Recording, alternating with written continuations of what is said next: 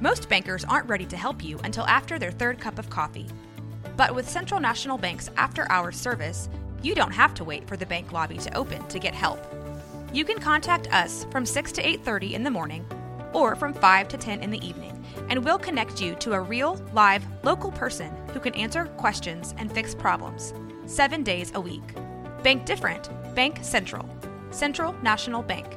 Member FDIC.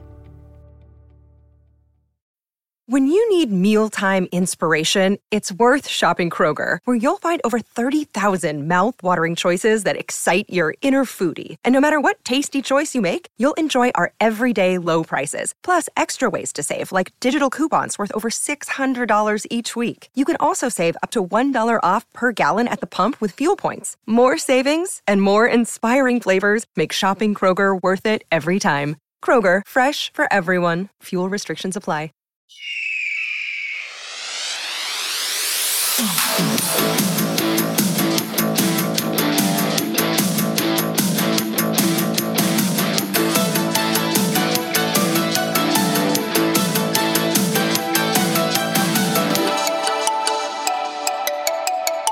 Hi everybody, and welcome to the show that makes Mondays just the best day of the week as long as you're a movie fan, because this is the United States of a Movie podcast, the podcast where the three of us, me, Ryan and Will, try to figure out one movie to define each state in these United States. It's an incredible debate. It's the highlight of my week every week, and it really is making my movie knowledge and movie fandom go to a whole new level. But of course, this show would be nothing if I didn't have my fellas with me. So Ryan, welcome back to the show. You know, it's going to be a great episode when I have to start out by apologizing to the great people of Wyoming. Because, hoo boy, this is going to be divisive. This is going to be a tough one as well, because, yeah, you bought a good one, I bought a classic, and my other amazing co-host, Will, welcome back to the show.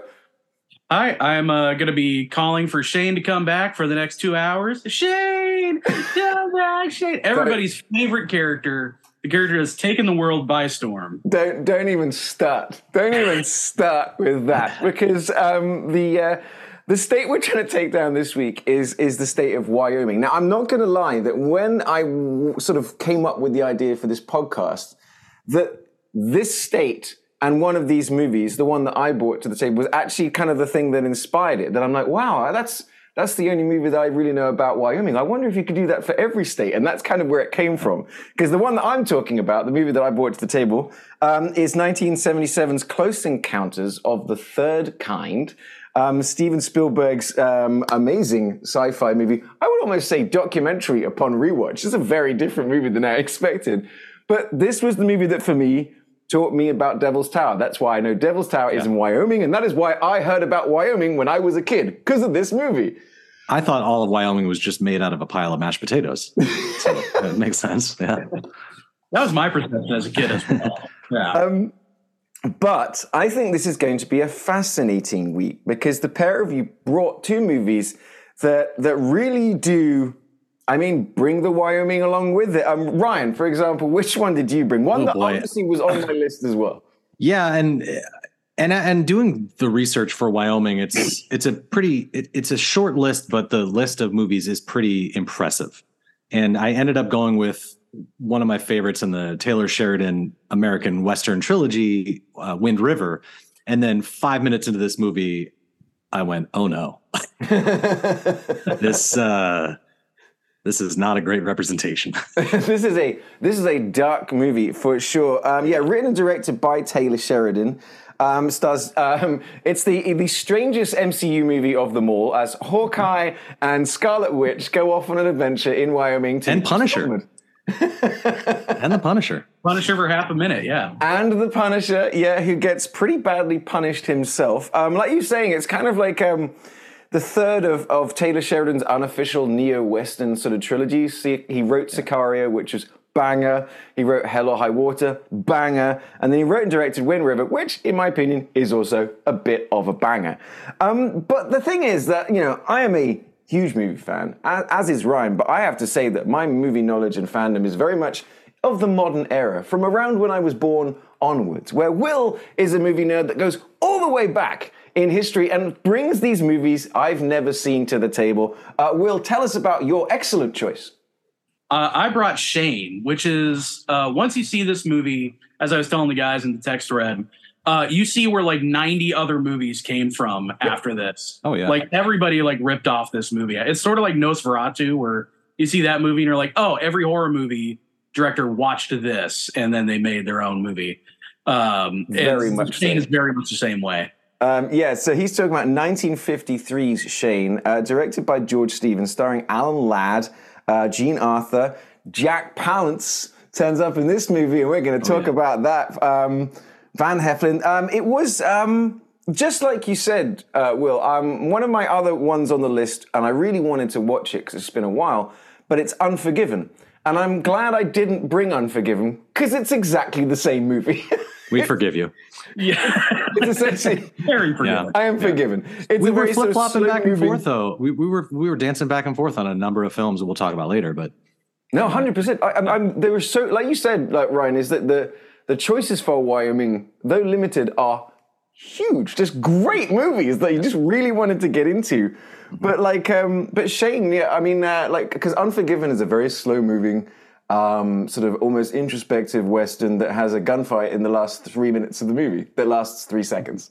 And that's pretty much Shane. Honestly, if you've never seen Shane, Shane is the story of some sort of wandering gunfighter who tries to step away from the life and help out on a farm in Wyoming, but is driven to a triple murder and life on the road by the incessant questions and just annoying screams of this small child with brain damage. Is basically I want to spend a good hour talking about how much I despise this child and how it's maybe ruined movies for me. Like I might quit this podcast based on his performance alone.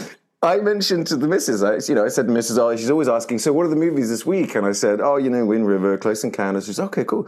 And I go, and Shane, she goes, oh, Shane. I was like, oh, you know Shane? She goes, oh, yeah, I know Shane.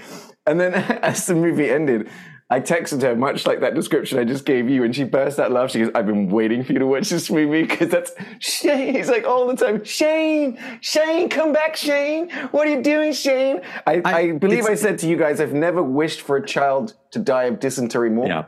It's almost as though it's like this was the first child actor ever on screen. And then from that point forward, they're just like, don't do this. Yeah. Not only is the kid like, as you said, Ryan, dead behind the eyes, looks like, soulless demon child, but also just the worst actor I think that's ever acted. Like just every 50% of the kid's dialogue is the name Shane.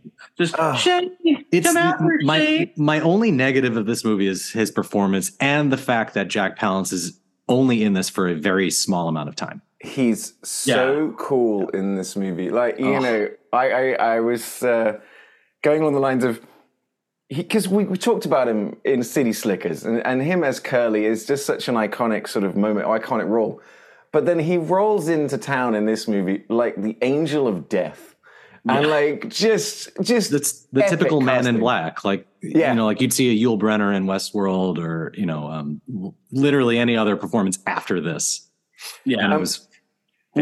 We do need to touch on the fact that, because I was just looking up this actor before we. Brandon DeWild is the guy, the actor that played the young boy. I will not remember that name. I can't remember his name. Doesn't matter. I don't care. Exactly. He was, however, nominated for an Academy Award for Best Supporting Actor. He was nominated years later when he grew up and changed his name to Adam Driver. Beloved American actor. He got good, guys. Okay, so he continued acting in stage, film, and television into adulthood before he died at the age of 30 in a car crash in Colorado. So rest in peace, but also your character was the worst character. I've honestly... It's kind of like, I saw you guys texting about it. Is he like the son of a producer? Is he like, did he win a competition? It's just like... I think he was made in a factory that produces bad actors, like just assembled... Like it was a Pinocchio thing. He was just put together. Yeah. He would have made a great like a live action Chucky, Oh yeah. He's very much Children of the Corn. Yes, yes. You know, but less charming. A child of the corn and put them in Wyoming. That is this is how this movie comes together. Now we're not gonna dog on a child actor too much because he's a child, but at the same time, I'm gonna put it on maybe the director of going, you must have realized. You must, I mean, you looking through the camera, right? You're watching the same scenes I'm watching, right? You're listening to that child speak, right? Because there's not enough ADR or fix it in post in the world to rectify the performance of him. But we don't even need to dwell on it. I mean, we kind of do. It'll come up, but there are certain moments that were, jarring to me. So, like, this is our second George Stevens movie. We watched Giant, which is his other film that he did after this. Yeah. Clearly, he learned his lesson, and he's like, don't give children any lines. Don't let them speak. Just focus on the adult actors. You know. Clearly, I was wondering that, like, this is such a great film, and you wrote that in our group that it's so clear that this is like the Rosetta Stone of that kind of era of Western films. And I think just like I think it seemed like every movie at that period just kind of looked like this, is very much like a straightforward studio Western. It looked great. Mm-hmm. And you can definitely tell when there's parts shot on a soundstage. Yeah, I think for the most part, the dance, the wedding party, right? Yeah. That's the only thing, because I was about to say, like, I wouldn't call it a studio picture, because much like sort of Giant, it had just production value dripping from it from the first shot. From the first shot, great. I was like, "Oh, Will brought okay, here we go. Well played, Will. This is very much Wyoming." You know, again, as we said last time with Giant, George Stevens, he was a cinematographer, so he really understood how to use the camera, and that's apparent here. You could tell for sure. Those shots are just gorgeous. It did get the Oscar for Best Cinematography. I do believe in that particular year. I have to be honest, I was very much Alan Ladd. I'm like, who?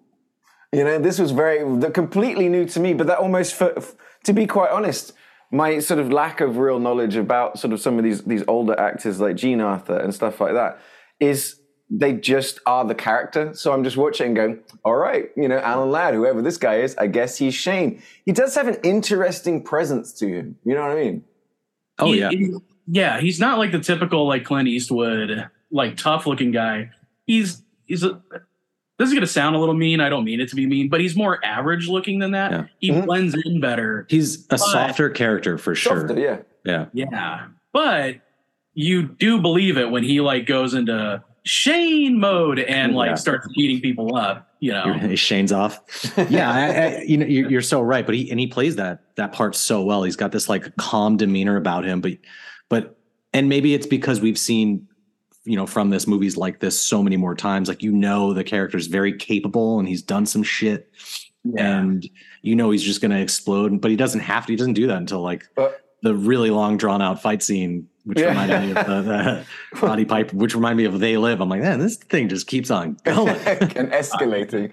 Well, you call him like he has calm demeanor, which is true, apart from the fact that he is extraordinarily jumpy and goes for his gun. Anytime he hears any kind of loud noise, twice in like within 5 minutes of meeting this family, like the kid cocks the weapon, he spins around ready to shoot the child. Wish he had. And then the guy goes, "Come on into my house in the middle of nowhere in Wyoming with my wife and child," and a loud noise is made again. And he goes for his gun again. I'm like, dude, get this guy out of your house. Your family is in danger. Yeah, this Confederate soldier with PTSD, it's like, just come on in, and you know, the guy's like ready to pull his gun on anyone. Times were different back then, you know. God, you were right. I mean, the thing is that now help me out, Will, because like I said, this is of course the first time I'm watching it. That reveal of him being Confederate soldier, that's only comes right at the end when he shows off. He gets Jack Palance face to face, right? That's when he just throws down the Yankee comment. Yeah, it's like a real subtle thing, because he calls him a low down Yankee liar, which, you know, man, back in the day, that was a real insult. But yeah, that's like the only time it's like, oh, he was a Confederate guy. There might be other clues that have just been lost over time, like little subtle things and the costume design and stuff. But that's really the part where you're like, oh, this guy was a Confederate soldier, because they never quite go into a lot of detail about his past. You just know that he's like a wandering gunfighter. Right. Well, that's the interesting thing about him, that he does. You get nothing really from Shane. Yeah. It's all that kind of mystery. And then the thing is that was quite interesting is he had that other character, the guy that gets killed, who was the other Confederate soldier. The guys are always sort of teasing, they're always like teasing him with the music and stuff like that. But it's it seemed to be good-natured joshing. But I was like, I thought that was quite an interesting, like, oh, well, there we go. Like, we actually got a little character thing about Shane. And then I realized as well, as this movie was ending, I go, oh, this is the movie they talk about in The Negotiator, where you've seen that with Kevin Spacey and Samuel L. Jackson, and they're debating about whether or not he's dead at the end. So it's about like, and I was watching because he rides away, and like, so Kevin Spacey's character series, like, no, he's dead. He's dead in the thing. It's why he doesn't look back. Right. And I'm like, no, he doesn't look back because he never wants to see that child ever again. Yeah. Could not wait to leave that town and be like, oh dear, I got shot. Guess I better leave town. Bye, Joey. Now it's out of there. What do you think, Will? I'm interested in your take because, like, I realize that this is a take some people have had, like, because they don't even really reference that he's been shot until the kid goes, "Oh, you're bleeding," and you're like, "Oh, I wonder," because that guy had the drop on him with the rifle. So, is he riding off to his death? I mean, like, I didn't feel like that when I watched it. I'm on the Samuel L. Jackson analysis side. Yeah. I don't think he dies either. He clearly gets hit because, like, in the gunfight, you see him kind of like wince, like, I got hit in the shoulder. But if he does die, it's probably not right there. It's probably from a horrible infection. Yeah, he died of dysentery. He died of dysentery. Yep. I don't think it's meant to be like he died. I think it's really just meant to be like, it doesn't matter. This is this dude's life wherever he goes. Right. Mm-hmm. It's just going to be the same way. There's actually another movie that I think deals with the theme a little bit better, made around the same time with Gregory Peck, called The Gunfighter. No. It's essentially the same character, but played by Gregory Peck, so it's awesome. And it's like the same thing. Like it's more definitive at the end, but it's like, no matter where this guy goes, this is going to be his life. And so I think at the end, it doesn't really matter if he lives or dies. It's just, this is this dude's fate. Yeah, you can see that this was the genesis for like other genre films that were like, we can just do this and tweak one thing. It's basically the wandering drifter comes in, works with this family. The family's being terrorized by some unknown source, be it like other ranchers or Native Americans, heaven forbid, but like that they have to band together. And then it's a tale as old as time. And I love that's that type of story. It's the Mandalorian, you know. Exactly. That's why, like I was about to say, it's like usually, you know, at this point, I realize I haven't talked about the plot, but it's almost like it's much like Will described it. It is the plot. It is just like it really is that classic. Gunslinger rolls in. It's Wyoming, so it's there's a bunch of homesteaders. So there was the Homestead Act, which enabled people to kind of build their houses in the open range. Now, at the same time, there were people that then had cattle. They wanted to be able to move their cattle across the open range, and it's creating some friction. So he starts working with this one homesteader who's got his farm, his wife, and his really annoying son. I'm never going to be able to drop it. That kid, I just wanted to throttle that child. But then, so the ranchers are causing trouble, trying to drive the homesteaders out, and it sort of comes down to the fact at the end that Shane just sort of realizes that there's an ambush has been set for this guy. The guy's not, you know, he's not going to be able to take this in. Shane's like, I'm a gunslinger, so he knocks him out to save him, and goes to fight the fight for the valley. Pistol whips the shit out of him. Yeah. After that, like a pretty full-on fight as well. Yeah. Mm-hmm. Yeah, he lost some memories in that concussion right there for sure. Like the few that he had left. Yeah. You're my child? I don't think you are. The scene when they all meet, this is like, I don't know if you know this, but I actually took notes during this movie, which I realize I should probably be doing for all of these. Yeah. You're welcome. You're welcome, audience. I know what I'm talking about. No, but the scene where they all have the meeting in the rain in like the shack, and they're all coming in to discuss like, what are we going to do? And then they figure out like they all got to go into town together. My favorite bit in that is they have this really like deep, heartfelt moment. And the guy just starts playing the harmonica. And it cuts to him. I'm like, read the fucking room, man. It was the worst timing ever. And it gave me an absolute chuckle. Like, what are you doing, man? We're talking here. I just wanted to show you guys. I've been practicing for a while. This So yeah, we talked about the cinematography, you talked about George Stevens' eye, but let's just the combination of that and Wyoming. This is quite stunning. And it was shot in Jackson Hole. There's even they constructed and then tore down most of it. There is one shack that still exists there. It's referred to as the Shane Shack now. It's in a state of disrepair. It's a cool name for a restaurant. Yeah, the Shane Shack. Yeah. As opposed to where I live, it's called the Shame Shack. Well, funny you should say that because, my missus is a giant Batman fan. And so she was sending me this stuff. So there's the whole Shane thing. It was like a meme before memes were meme. That even the original Adam West Batman TV show had a bad guy called Shame. Okay, who is a cowboy gunslinger, and there's a little kid in the episode that's always shame. So even they're poking fun. That's funny. Shane, it's been one of these things that turns up in movies, and my missus goes, my brothers and I, even now, it's always Shane. See, Will, I thought you had originally picked the Michael Fassbender movie Shame. Which is that's a movie. An entirely different movie featuring Michael Fassbender's penis. Yes. Michael's Fassbender. Finally on screen, what the audience is always wanted. Mm-hmm. Clamoring for it. Another movie that takes massive amounts from Shane, even to the point of taking the exact dialogue from the end of the movie in the end of its movie, is Logan. The Wolverine picture, which 100%, trust me, I'm figuring out how to get that in the show because I'm as soon as we go to North Dakota, guess which one I'm picking? Because I can't wait to talk about that movie. But I think, that's what I think is I'm so glad, much like Giant, Will, that, like I said, this is a whole era of movies that I've never really got into. I used to, watch on TV, on BBC Two when I'm a kid, nothing else is on. Yeah, I'd watch some of these classic old movies and things like that, but the Westerns weren't quite so. I think that's much more of a sort of an American sort of thing. Even for World me, War II movies and things like that, British movies and things. So this was such a great watch. It was from a flip side of that coin. As an American, growing up in a similar time period, this genre of movies just never clicked with me until I got much older, and I was.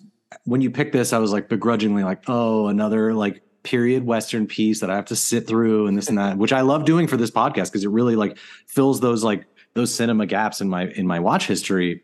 And I put this on and I'm like, wow, this is incredible. This is such a great film. And again, you can really see that it's the genesis for a litany of other movies.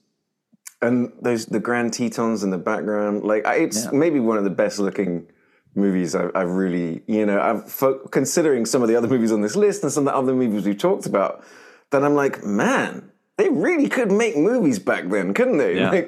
This is pretty damn legit. And then you look at the budget; it was $3 million. Yeah. Which is but I mean that's back in 1950s. Right. So that was $200 billion back then. There was there's some for example, I was this is the time in 1953 that the sickest burn was. He smells like a pig. He's a pig farmer. We're gonna have to bleep that. Yeah. For anyone listening in the past, you have to bleep it. We've just been demonetized. We call this one Sody Pop. I'm like, ooh, sick burn. I was texting you guys when they first, one of my favorite scenes, when the whole family gets together, and Ollie, I imagine this is what it's like when you guys go to the grocery store. He packs his whole family into the wagon. They go to the general store, and the wife picks up this mason jar, and she goes, my, what will they think of next? I did have a giggle at that bit, but at the same time, very much on the nose of, you're like, oh my goodness, yeah. I mean, for where it's set and when it's set, that's would you look at this? Yeah. A mason jar. My. Ooh. Next thing you know, I'm going to have a vote, Yeah. So, well, hang on. She's like, I'm going to pickle so many things. I'm going to make some jam. Who is this Mason fella? That scene, can we talk about that scene? Because, man, incredible. There's some, I mean, I really enjoyed the fight scene where Shane and Van Heflin, the rancher, go back to back and just beat the crap out of all of the. They had an altercation prior to that at that same general store, which is the only general store, where he's buying a fresh pair of clothes and the guy pours his sody pop on him and he does nothing because and again, movies like this have conditioned me, like, this guy can fight and you just know he's a badass because you've seen this story before. But why didn't Shane fight, Mama? Shane didn't fight. Shane's not afraid, Mama. What's Shane gonna do? Did you know Shane's name is Shane? Shut up, child. Sorry. Keep going. Yeah, no, yeah. Thanks again for ruining this movie. He, and then when they go back to this scene, he's like, you know what? You bought me a drink last time. This one's on me, and he just throws it in his face. Thing on him, and then punches him so hard it launches him 40 feet into a different room. And it was through the doors. The most comical pratfall. It was fucking incredible. And then it became like great. A WWE wrestling match. Just chairs and tables, and it's again like so long. And you're like, oh, it's just every Western from this point on. The best part about that fight scene is interspersed throughout it. It keeps cutting back to little Joey with this comically huge, peppermint candy cane. Yeah. And he's just like dumb-eyed, like, and then there was another bit where they're throwing chairs and Joey's peeking out of the corner. He almost gets hit with a glass bottle and they look like they were really launching bottles at this kid. To a point like, yes. Funny enough, I was doing a little bit of reading, and that final scene where Alan Ladd's saying, "All right, little Joey, I gotta go." Shane, don't go. Is there any time Alan Ladd's performing his these important lines, the kid is getting cross-eyed and sticking his tongue out to the point that Alan Ladd actually had to say to the kid's dad, "Get this kid to do what he needs to do, or I'm going to thump him in the head." Yes. I bet. I mean, I understand. There was method acting right there. He's like, right. I'm out. I'm cool. All right. Well, getting kicked in the head by a horse is not considered method acting. This kid. Jesus. Though, I've got a couple of interesting bits as well. First of all, so Alan Ladd is so Shane is a legendary gunslinger. And there's this moment in the middle of the movie where he just demonstrates that he's incredible. He shoots this rock 5 times. Pew, pew, pew, pew. It was amazing. Bang, bang, bang. Oh my God, the amount of times that kid shouted bang. Oh, I wanted to. Anyway, interestingly enough, to get the shot of him shooting took 116 takes. Alan Ladd is very, very not cool with guns. If you'll look at that scene, he's an amazing shot because he's doing it with his eyes closed. Yeah. And in that final gunfight, you notice that he's not pointing the gun anywhere near the guy that he shoots. He must have rebounded it off the wall. It would have been more efficient just to throw the pistol at him. But then, and then the other one is Jack Palance is not comfortable with horses, which for me was what? So it's the reason that he was originally supposed to gallop into town. But because he looked ridiculous on the horse, they had to make him walk into town. But in retrospect, George Stevens made it a lot more intimidating. It's just this guy in no rush. Because let's be honest, as soon as he turned up, I was like, oh shit, this is this is dangerous guy. But also, he couldn't get on or off his horse. So they managed to get him to do it once really well. And George Stevens used that version, that take, reversed to get him onto horses and used it multiple times because it was the only time that he managed to get on a horse and not look like an idiot. And I was like, get out of town. Oh, I couldn't even tell. Oh. That's incredible. They also had to put peanut butter in his mouth to make it look like he was dropping. That was their other big technique. Maybe I'm getting that mixed up with another actor. I forget. That's great. What else? I mean, anything else in this movie that stands out? Because, it's kind of hard to describe to people at home without just saying you have to kind of watch it. Yeah. It's just because so much of it is just the it of it, the watching of it, the way it is shot, the very realistic nature. Apart from, like you said, that one very obvious scene which is done on a soundstage, because you can just tell because every other shot has got Wyoming all the way in the background for 100 miles, I for sure thought something was going to happen to the father, and that just because, again, it's a very well wrought story, but because this is the first one, none of that really happens. I thought Shane was going to step in and become the new daddy in town. Mm-hmm. Yeah. Yeah, I think for sure he was going to get with because there was some chemistry between him and the mother for sure. Yeah, which was 100%. And it's almost just like even like the kid's saying it as he's riding away. You know, he's like, Shane, my mom wants you to stay. I'm like, I think she does actually, buddy. I think it's like the guy, you know, takes his shirt off and like, you know, my other thing's like, so there's that great scene right at the beginning where Van Heflin, Joe, the dad, has this like for years been dealing with this huge tree stump which is in the middle of his homestead. And I'm like, bro, I would have built my homestead 20 feet to the left. You know? Right. Seems like such an avoidable problem. No, but like a typical man, he's like, no, I can get this. I can get this. And he's been telling his missus, I'll get it done. It's you and that stump. Yeah, that was great. Yeah, you're right, Ollie. That's like one of those situations where it's like, if only we had the space to build this ranch. There's literally nothing around for miles. Like, this is where we're steading, baby. Right? And it's a stump that must have been a tree that was 300 feet high. And I go, look around you. Do you see any other fucking trees? Right. Yeah, and it's not like he's using modern tools to pull that out. He's literally just trying to like push it like gingerly. Yeah. But then old strong Shane comes along and like the Fonzie just kind of hits to the side of it and the stump pops out. Yeah.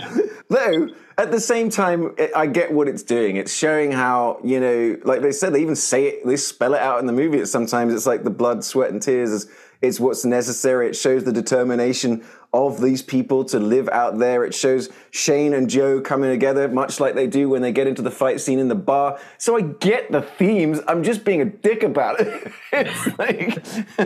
No, it's practically a very odd scene. Because, it's a metaphor, guys. Come on. It's a metaphor for this rancher guy being kind of an idiot. You know? I wanted there to be a scene where they both look at it and they're trying to like get it out and they go, I'm stumped. Studio audience breaks out in laughter. Yeah. They get freaked out because where's the studio audience coming from? It cuts to Joey just. Is that his name? Am I getting that wrong? I don't think his name. It is Joey, right? It's Joey in the movie, yeah. So his father's name's Joe. Yeah. And the boy's name is Joey. Yeah. Yeah, this rancher's not like the brightest. He probably didn't even realize it was his own name. He's like, I don't know, I'm going to name him Joey. That seems like a good name for some reason. Joey. God damn this fucking kid. I knew this was going to happen. I knew it was going to happen. Well, what else? I mean, the thing is, like I said, my wife, I thought she knew it she goes, oh, it's a classic Western. I'm like, all right. And the thing is, like, my mother-in-law, she loved Westerns. She's just, her whole life is just every day she watched Westerns, old black and white Westerns and Gunsmoke and everything like that. So very much in my wife's family, like Westerns are a thing, but it was actually my wife just waiting until I was done because she knew the first thing I was going to do was rant about that kid. I bet you ask anyone in your family, like, love Shane, hate the kid. That's just like, that's the one sentence review. Yeah. But it doesn't, I mean, like, you know, like we've been joking about it, right? Like ruin the movie, but it doesn't. It kind of like, it's almost just like at some point you're just like, can someone act like the family from Close Encounters and threaten that child with a beating? Because you want to live to see 9? Yeah, no, that was great. There was some dubious connections between those two movies as I watched them like back to back, which we'll talk about. Yeah, well, I agree because yes, that's what's so fun about this, about doing this podcast, and there being 3 movies as well, is that you do see some of these overlaps and crossovers from different generations and different movies. I mean, like, this is what's cool about this one is we've got a 1953 movie, a 1977 movie, and a 2017 movie. Yeah. And, you know, but you can see Shane's influence on the neo-Western, you know, the stuff that Taylor Sheridan is doing. I mean, how different is Sicario? I mean, you know, the mysterious gunslinger, you know, being Benicio del Toro, and it's like, you know, to come in and it's all those elements are there that I honestly feel stupid that I hadn't seen Shane or really heard of it. You know, like I said, like, Will, you really have been educating me in these classic old movies because they really have affected cinema for decades after. Oh, yeah. I mean, it's really my grandfather's influence because he loved Westerns, took me to movies all the time. And so that's how I ended up seeing like a whole bunch of these old like movies. And I will say most of the older ones are not good only because like as they went along in time, they got better and better. Even the very few that get made these days are still better than like 99% of the West. I can only assume that, you know, that the Western genre was so popular that much like modern day, like if they did a fucking multiverse back then, people would have lost their shit. Yeah. But like, I bet these movies became so saturated, the genre, that it was so hard for one in particular to stand out until, you know, then you get to like that Clint Eastwood era. Yeah. And again, they just got so popular. But now you have, with the influx of every like superhero and spinoff and this and that, I wonder if people were just like, I'm fucking sick of cowboys, man. Well, 100%, because like even every TV show was, you know, my dad growing up, he said everything was cowboys and Indians. You know, when I was running around with my brothers, it was cowboys and Indians. And it's like, I like that you brought that up because like I said, you know, I almost brought Unforgiven to the table. I almost see that as kind of like the bookends. Shane on one end and Unforgiven on the other, basically exactly the same movie. Yeah. But in the middle, you've had all of those different westerns, like you were saying, the westerns that become, oh, you got to have the car chase because it's the horse chase, and there's, you know, the gunfights all over the place. Whereas like Shane has 1 second of gunfight, as does, you know, Unforgiven. Whereas in the middle, it got out of control. And then you had the spaghetti westerns, and you had Sergio Leone, and you had all that other stuff. Then I'm like, I think that the life of the western kind of went from there to Unforgiven, and then we get into the area of the neo-western, the stuff that Taylor Sheridan, you know, started off. But between those, they went from Western cowboys to motherfucking aliens. Starting with Alien. And then, but you're not wrong. And then actually, and then, like, technically, it was Close Encounters, and then Alien was after that. Yeah, but like the last 15 years have been superhero movies, and then suddenly everyone's, you know, Oppenheimer, Barbie, and now everybody's talking about, is it Gareth Edwards' movie, The Creator, coming? Like, there's this completely original sci-fi movie, and it's everything now in marketing is the completely original, you know, screenplay. Everyone's clamoring for a new IP, and it's just like, I made a Star Wars movie with none of the Star Wars. Yeah, I hope so. Yeah, what's that Zack Snyder one that's literally just Star Wars, but they scratched all the names out? What's that one that's coming out? It's something like Flower Moon or something like that. Yeah. It's a two-parter that's coming to Netflix. Sucker Punch 2. Oh, God. Still sucking. I'm lobotomized. Gee. I like that movie. Rebel Moon. Rebel Moon. Yeah, because Flower Moon is the Leonardo DiCaprio. Oh, the Scorsese one, yes. Yeah, which is coming soon, which of course. And where does that take place? Where's that set? Because we might have to see it and then just do a special episode. That's a great question. It's going to be Wyoming. You wait.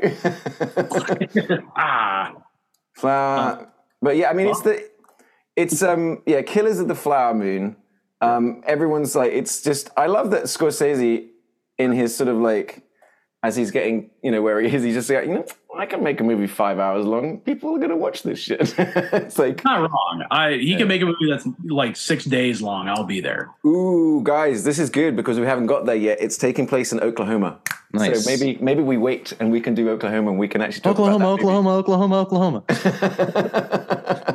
But we'll leave Shane behind, and also thank it for its service. Yeah, you know.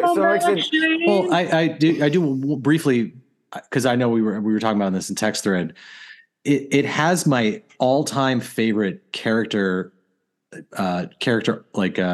type, which is Jack Palance's character, which is not the villain, but it's the number one right-hand man of the villain. And man, he does this so well. Like I said, the crime is that he's only in this movie for a short period of time. He's so menacing, and he's got such scary cheekbones. And he's one of those actors that, much like a Walter Matthau, like I've never seen this actor young, so it was almost jarring to me to see like this is what a young Jack Palance looks like. It's crazy to me. I know, kind of a smoke show. Not gonna lie, kind of good looking, but like the very first initial look at him was I almost got that sort of uncanny valley de-aging technology, right? You know, like. Well, he was 75 years old when they filmed this. It's like they stretched his skin and gave him Botox, and then I realized no, he's just like 20 years old because all I've ever seen of Jack Palance is old Jack Palance. That's why I grew up in Batman and Curly in City Slickers. So to see him like just without a line on his face, it begs the question: is this a prequel to City Slickers 2: Curly's Gold? The triplet. He's the third one. Yeah. Reply in the comments. Still curling, baby. I mean, this is where you really see the start of him becoming a big star that would eventually lead to, everybody say it with me, Deathstalker and the Warriors from Hell. Oh, I thought you guys were to say it with me. I still retain. I remember him as the host of the TV show Ripley's Believe It or Not, and his voice is like so perfect for that. It was, but he did Ripley's Believe It or Not. Yeah, I thought that was Dean Cain. I think he did the later one. Yeah, he was after that. Yeah. That's the one I used to watch in Hong Kong. He did the one in his living room that there were no cameras for. Let's jump on over to the neo-Western. So we're going to go from the old Western to the neo-Western. Let's jump into Wind River, a movie that I remember when it was announced, I was actually very excited about. You know, this is before Taylor Sheridan produced and wrote everything. It's before Yellowstone. It's before the Yellowstone verse. It's before we got into Mayor of Kingstown and Tulsa King and everything else that's going on. Like he has, I mean, you know, credit to him. He has become an absolute force to be reckoned with in the television and movie landscape. He is quite a prolific writer. I mean, because for me, I knew him as the sheriff from Sons of Anarchy. He was just this guy who had this sort of kind of interesting presence.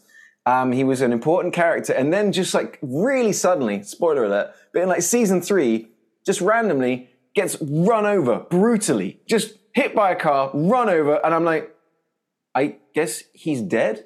And I was like, so I kind of look him up. And then it's because, he's written a script, his first real screenplay, and it's Sicario.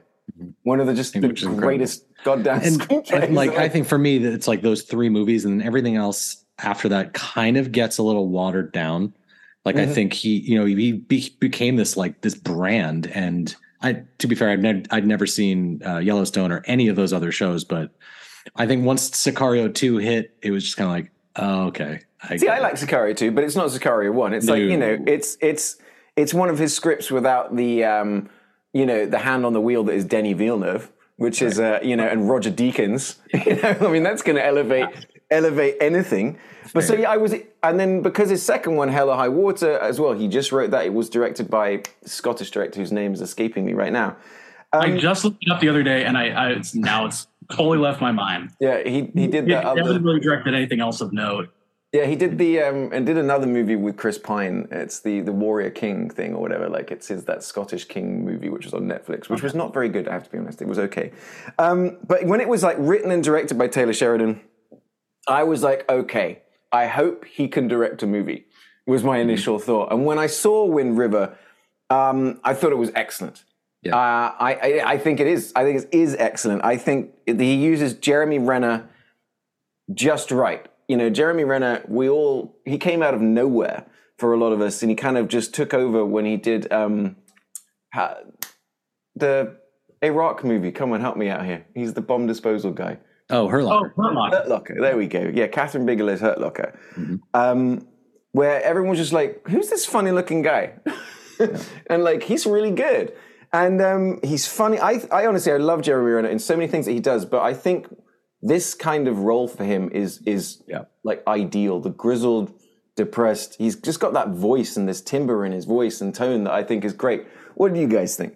I think he's got a lot of pain behind those eyes. But yeah, no, I think this is maybe the second or third time I've watched this movie, and he is. I mean, everyone is really fantastic in this. I think he's very well cast. And my only thing watching it again, I'm like, would it have made more sense? I guarantee this movie wouldn't have done nearly as well if he were like a Native American actor doing the same thing. Like, would this movie be a little bit more relevant if he wasn't just like a white guy? Mm-hmm. Yeah, that's kind of my feeling. It's a little bit like, oh God, what's that? Elysium with Matt Damon, where it's like you watch that movie and because of the nature where that movie takes place, it's like, why is this guy like not Mexican? Like, why is this guy a white guy? Other than to like, obviously studios are like, people won't go see it otherwise. Yeah. And it didn't detract from this movie at all. It was just something I was thinking for like the context of this podcast, because we're always trying to be more inclusive and be respectful.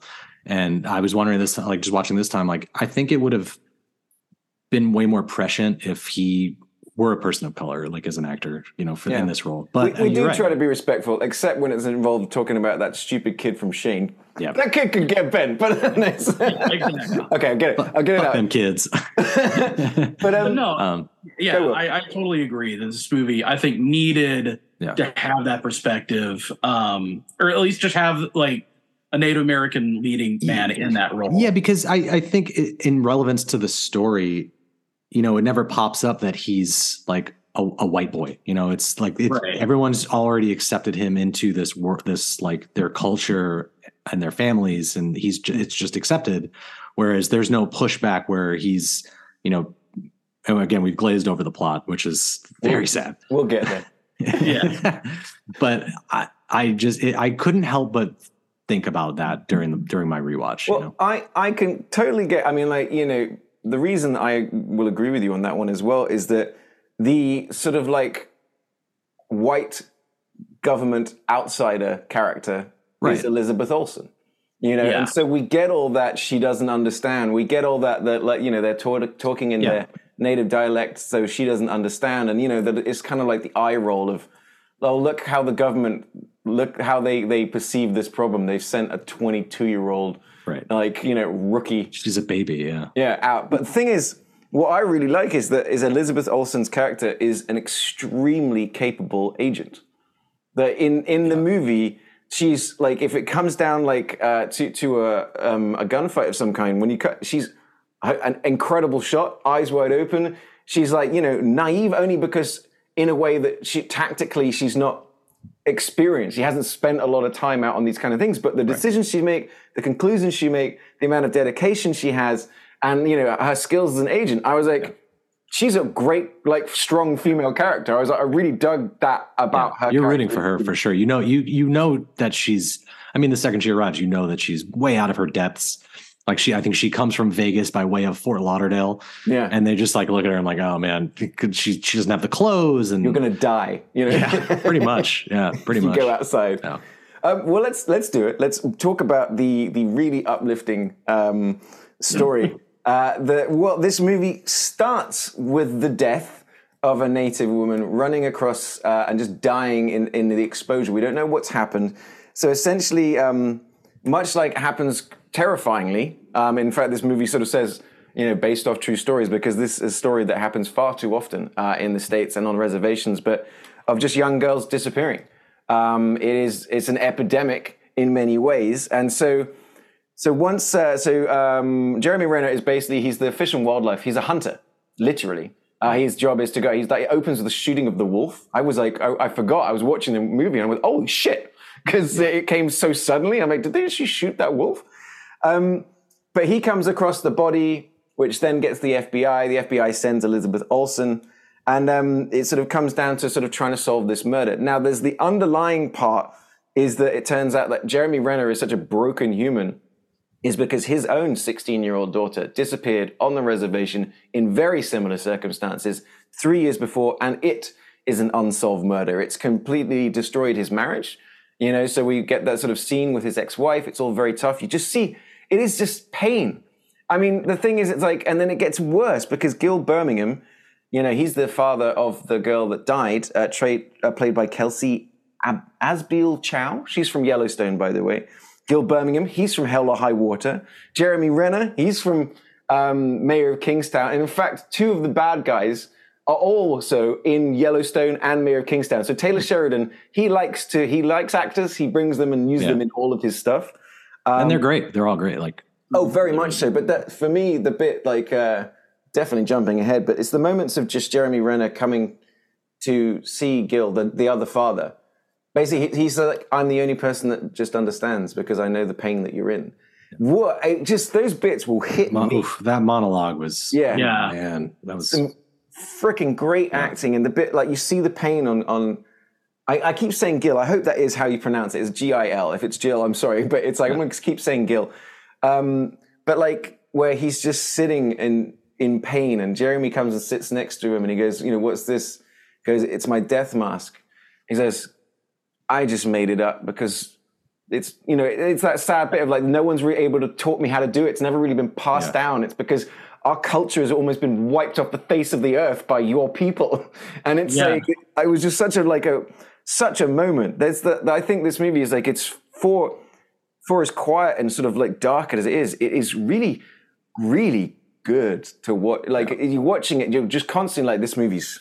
It's a great movie that I just never wish to watch again. Yeah. Like I don't want to put myself through that emotional turmoil, because this isn't like a happy-go-lucky fun movie where you gather your friends around and show. This isn't a Miami Connection here, folks. This is a grim tale.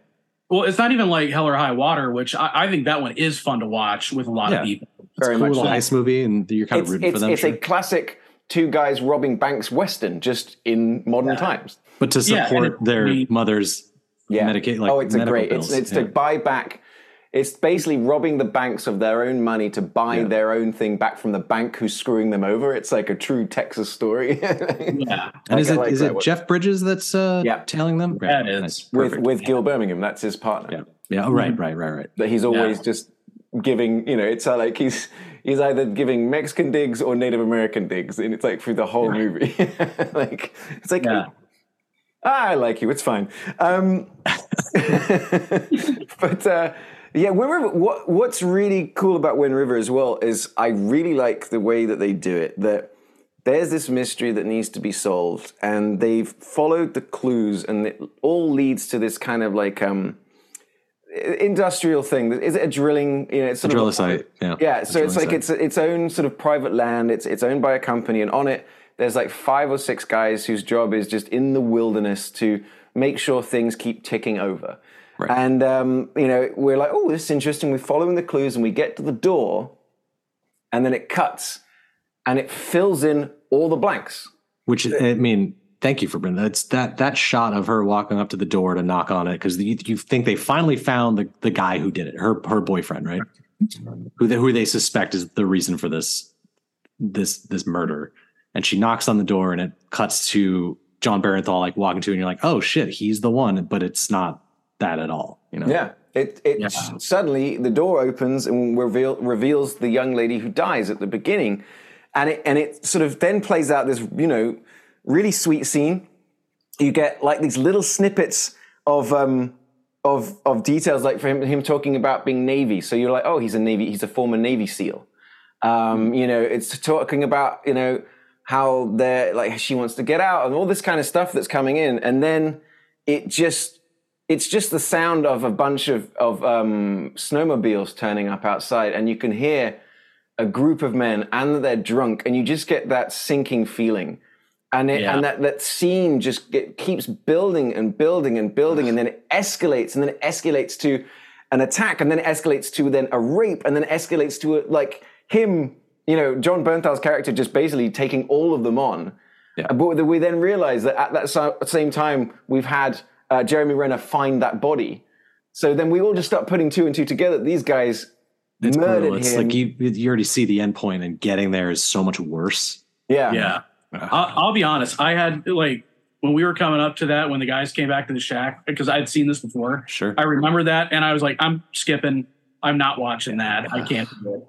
So I had to skip to past that whole scene because I'm like, I can't watch it. Yeah, I actually rewound it because it was hilarious. Just kidding. It's a tough scene. Played so well, but I also find that the way that, because we were so tense before, like I said, because we turned up, when we're on the original sort of A plot, turning up to that bit, there's a lot of tension, and all the guys have come up, and we see that they've got bruises and scratches and scrapes, and that all gets explained again in the flashback. But those extra sort of deputies they brought with them, like one of them's like, do you not see what they're doing? Yeah, they're surrounding us, everyone. There's a lot of tension. Then we see this other scene that's just brutal and gives us all the details, and then we cut back, and then it just all goes tits up. It's just like this. Suddenly she's shot. Everyone's getting shot, and it's like. I think it's a brilliant, a way much like that, the tension in Sicario. Yes. He does the same kind of thing. We're almost, because we've already seen that, you're almost expecting something horrible to happen, and it does. But the way it unfolds really subverts your expectation because of that whole thing where she walks up to the door, and you think, that goes into the whole flashback sequence. And they're like, hey, Paul, there's an FBI agent standing right in front of the door. In front of the door. And then she goes, much like the punch in Shane, she goes flying 40 fucking feet.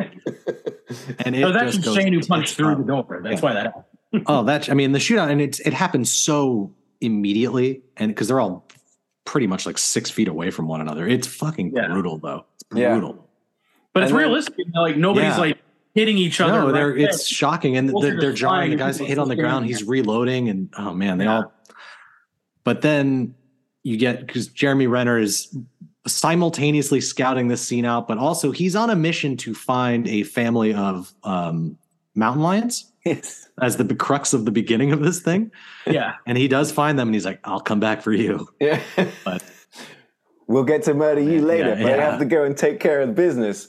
But then, and that scene with his rifle just launching these guys. I mean, that's the whole thing is the payoff of them getting their comeuppance for doing these horrible things. Yes, their uppance has come very much so, because they do get kind of like the upper hand. A lot of the officers go down. Graham Greene's character, he's down. He dies. Like Elizabeth Olsen, thank goodness she's wearing a bulletproof vest. And apparently the only one wearing a bulletproof. Yeah. Well, maybe everyone else got shot in the head. But yeah, is that then sort of like the guy that the worst of the perpetrator, the guy that initiates the assault on the woman. He's the one that's kind of left alive, and Renner, because it was kind of this thing that he promised Gilles Birmingham's character of just like, when you find him, I don't want this guy coming back. And he goes, I'm a hunter. I'm not going out to arrest a guy. I'm going out here to kill this guy. And he does it in a beautiful place. It's like the highest mountain in Wyoming. Though I believe the mountain scenes, a lot of them were shot in Utah, though there was stuff shot in Wyoming. But he basically just takes him up to the top, takes his boots off, and he's like, I'm giving you the same opportunity you gave her. You can get 6 miles. Yeah, 6 miles barefoot if you can make it, but you're not going to make 300 yards. And he just lets him just die on the mountain. And again, it's like other movies, kind of like we're talking about with Shane, is that would take this and make it a massive gunfight, would make it like there'd be some sort of like cheesy monologue. In this case, it's just Jeremy Renner, he's just got that force in his voice. He's very authoritative. When he plays it so well. And he's just, if you want to survive, you can go do it. But tough titties, buddy. Yeah. You played your hand, and now I'm here to cash in your chips. Yeah, I mean, this isn't like an action. There's two like clumsy action sequences in this, but still seeing and still getting the payoff of him, catching the guy and doing all that. It still feels so unfulfilling, because of the tone of this movie. Like, something horrible like this is going to happen again. Mm-hmm. And as history has said, and it makes it that much tougher of a watch, Yeah, because we've just kind of got if you can call it catharsis of that sort of revenge moment in a way. And then as the movie's sort of ending, it goes, isn't there like a crawl just going like, there are 6,000 unsolved cases, and you're just like, oh man, this is, it's almost like, you like that the movie was made, and it's like it's making a good point, but there has been, I know, Will, you and I talked about it, like a little bit of like at times since then, Taylor Sheridan has almost patted himself on the back for you're welcome, Yeah. So I've got the quote here where he's talking about it, and he's like, this has existed since the invention of the reservation system. But in the past 15, 20 years, it's exploded. And this is a direct quote. And it gets no attention, which is the motivation for writing this film. And that kind of ignores a lot of Native American groups that have been shouting about this for a long, long time. There's actually I want to make sure I get the name right, the Missing and Murdered Indigenous Women movement. A lot of tribes in America and Canada bring attention to it. It's like you'll notice like the Red Hand Day, there'll be a red hand kind of painted over the face of Native American women to help raise attention for it. I think there's 2 days out of the year they kind of talk about it. It's in February and May every year.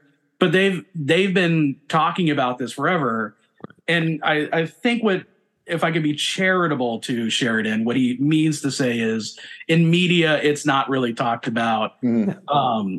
maybe this movie helped because it's a white person saying it. The media is like, oh, is this a problem? I'm going to be charitable and say that's what he kind of meant to say. But yeah, the interview makes it sound like, hey, look at me. I brought attention to this. And you can only hope that he had the clout in some capacity to like you said, raise awareness for this just even a little bit more. Yeah, and I think I part of it as well is because there was a more recent interview. The thing is because the Taylor Sheridan of Wind River is very different to the Taylor Sheridan of now, who is like the king of television. He's worth wipes his tears away with $100 bills. Yeah, he's worth a gajillion dollars, and he's made some extremely successful. Like Ryan, you would love Yellowstone. It is actually quite the guilty pleasure. It is quite fun because Kevin Costner as well. I've been meaning to. But Mayor of Kingstown with Jeremy Renner is the one that I'm very on board with. It's been which is different from the Mayor of Easttown. With yes, that's not the same thing. Yeah, no, that's the HBO one with Kate Winslet. But I would say, and I've heard that Tulsa King, my brother, is like, if you like what Taylor Sheridan does, his TV shows are fun. They are good. They are full on. They are violent. They are all that stuff. But it's like I think for me as those first three. As an introduction, I mean, because what I'm trying to say is that this was his first directing go. It's so like for him to come out and do a movie that is like quite dark, and he's trying to do something and say something important, and there's a huge risk on his career for doing it. I think retrospectively now people see Taylor Sheridan in his cowboy hat and his $100 million going, oh yeah, buddy, whatever. Whereas back then that was a risk. It was a risk, and he was, so. Yeah. And what I'll say for him is I have very complicated feelings about Sheridan because I like a majority of his work. I think, Sicario, Hell or High Water, I think is fantastic. That's my favorite of the three. I love Sicario though. But so I'm a fan of his work, and I'm grateful to Yellowstone because my friend Aria is an actor on it. It's shown up just a couple times, but so it's employed a friend of mine, so I'm happy about that. But overall, the Hollywood Reporter interview, I'll say, really kind of made me roll my eyes. He kind of plays it off like I do everything and no one can tell me what to do. And, I write things the way I want. Meanwhile, he's doing that and pissing off Kevin Costner while he's doing it, not delivering scripts on time, not trusting other writers to come in. And so I'm like, maybe there's something about your process, dude, that isn't working for your actors. So I don't know. At the same time, you can't take away that he's extremely talented and a good writer. But and prolific. I mean, he does write a lot. It's crazy. When they announced that whole, is it Paramount Plus? He's got that whole deal where he's got show after show. I don't know if he's writing all of it. It's just he is. He's writing all of it. Wow, that's crazy. Here's what I say. He could be writing it. I don't want to be caught making any comments, but he could be writing all of it. Knowing how television is done, I don't believe him. He's just in the room. But I would not be shocked. I mean, Rod Serling, from Twilight Zone, was known to be like a writing machine who wrote all the time. He needed other writers to come in and help him. And I'm like, I'm sorry, there's just not a writer who is better than Rod Serling at this. Well, that could be wrong. He could very well be doing it on his own. I'm very doubtful. And there is a reason that writers are striking right now. You know what I mean? It's all about actually getting credit for the work that is done. Now, let me ask you this, though. In terms of this, just to get back on track a little bit, the Wyoming aspect of this movie, now going from Shane to this, I love that it depicts a very different side of that state that is normally never depicted. You get this we were talking about the end of LA. I could have sworn this took place in Alaska for some reason. I think I was mixing it up with that with a different movie, but yeah, definitely out cold. Yeah. I'm sure Zach Galifianakis was in this at some point, right? Elizabeth Olsen's going to get in a hot tub. No, this is not this movie. A shocking lack of hot tubs in this movie. No, but it paints that different picture. And I don't know how much of it was filmed in Wyoming, but I think we picked three very different movies at different eras that depict this state in a very different way. Well, yeah, it is. It's because it's almost in whiteout, almost the entire movie. And it sort of does give you, it's the underlying thing of, see, like Shane is, we want to be out here and against the elements and we want to sort of like live and fight on this land. Whereas like the other side of this one is that it gets into the idea of it being very desolate and the kind of place that can kill you if you don't understand it. And when it snows, when the weather changes, this is a very dangerous place, very desolate. And then you add on the sort of the reservation sort of side to it as well, which is like the poverty and the fact that they're just abandoned by this government that doesn't even consider you get a bigger scope of the culture, even though it sheds a light on just how bleak that can be for some people. You know?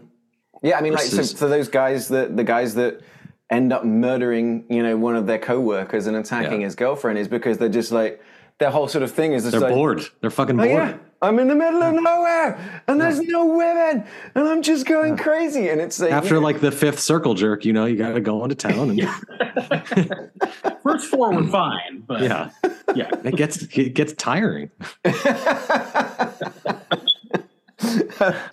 I think like there was another little sort of reaction against it as well. For example, like the lead.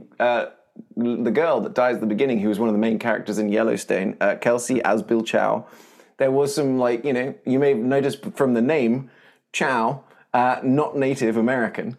You know what I mean? So there was a little bit of criticism of bringing in characters who weren't native to play native characters when there's not exactly a shortage of people that can play these roles. Right. So that again is another criticism, but I have to be honest, we're only bringing that, but that's just nitpicking. We're nitpicking because it's like, honestly, nothing and no one is perfect. And like, if you just want to just watch this movie as a movie, it is an exceptionally well-made movie telling a great story very well.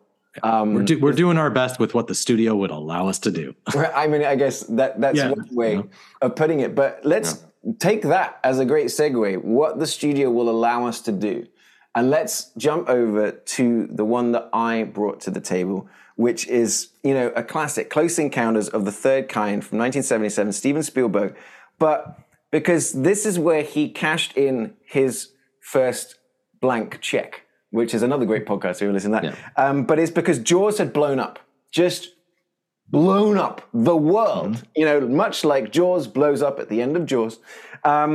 Spielberg sort of like, he had been wanting to make this movie, and it was like the studio were like, okay, and then initially it was going to be a $2.7 million budget. The studio was like, all right, so we're going to do 2 sharks this time, right? And he's like, yeah. But in a way, he ended up making it for just under 20 million, almost like, thank goodness it was a massive financial success because it could have completely destroyed the studio.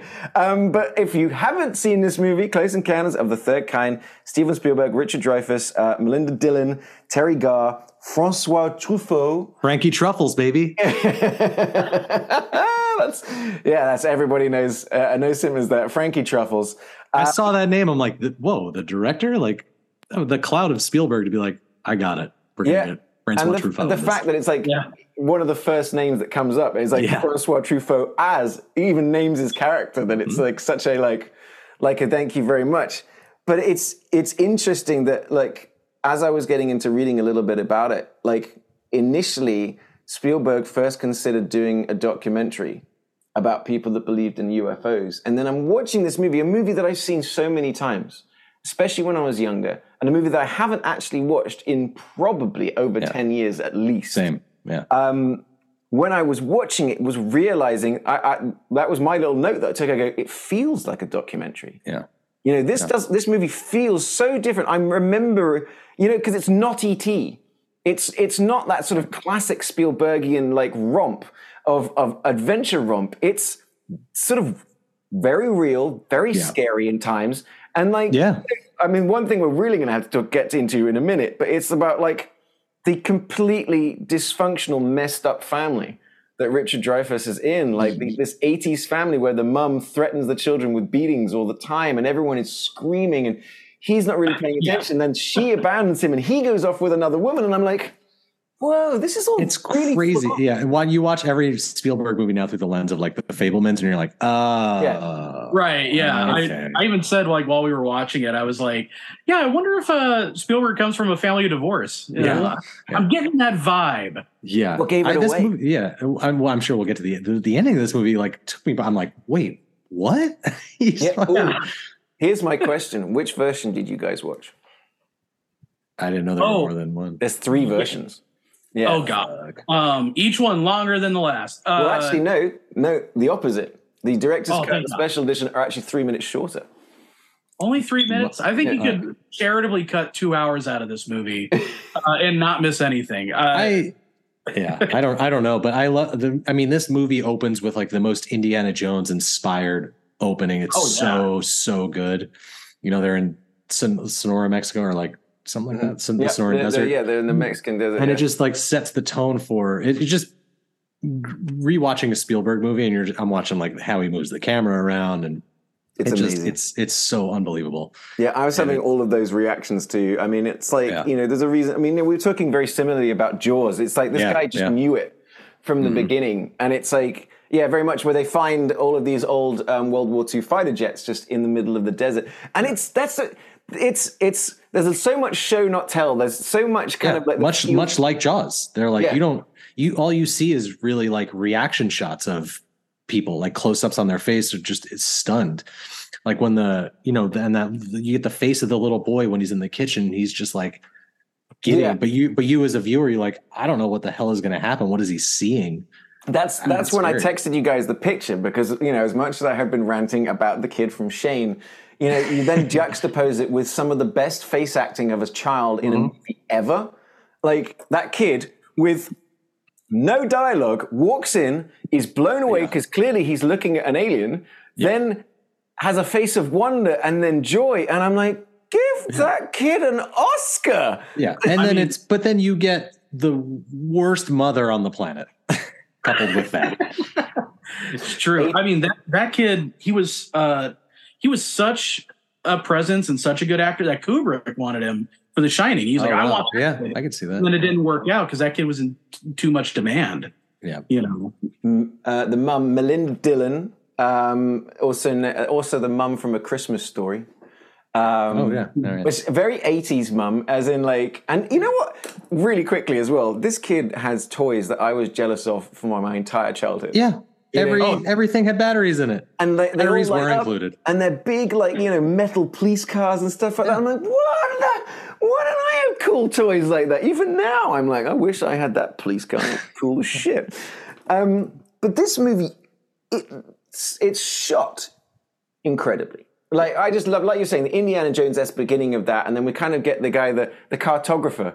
That's the little thing that pays off. My favorite, Bob Balaban. I love him. He's just there to translate. But there's that scene ends with they do a wipe, but they do it with sand. A sandstorm. It just took us out of that scene. I go, wow, and the challenge of shooting that scene like that must have been an absolute bloody nightmare. Yeah. And then they literally went to India and they got that really cool shot of where did this sound come from, and all the fingers come in. Yeah, great shot.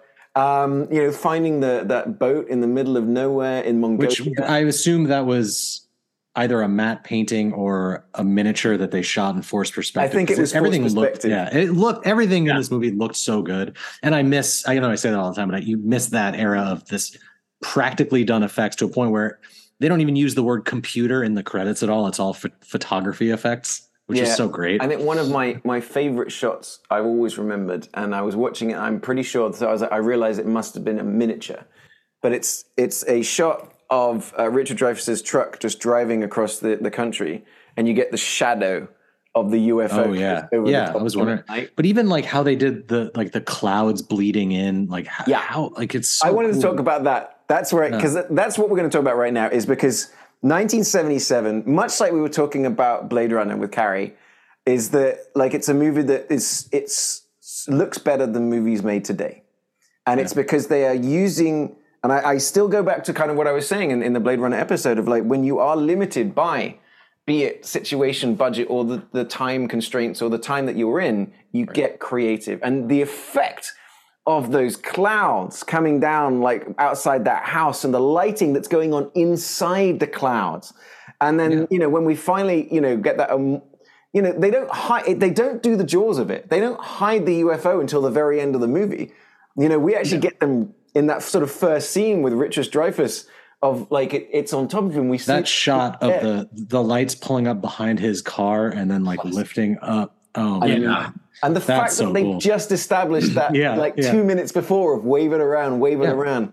And then you get that next brilliant special effect of like gravity not suddenly going weird in his truck. Everything just kind of lifts up. Yeah, so and they're doing it by rotating the truck, but they've got the lighting fixed in the background, so you don't feel like the car is rotating.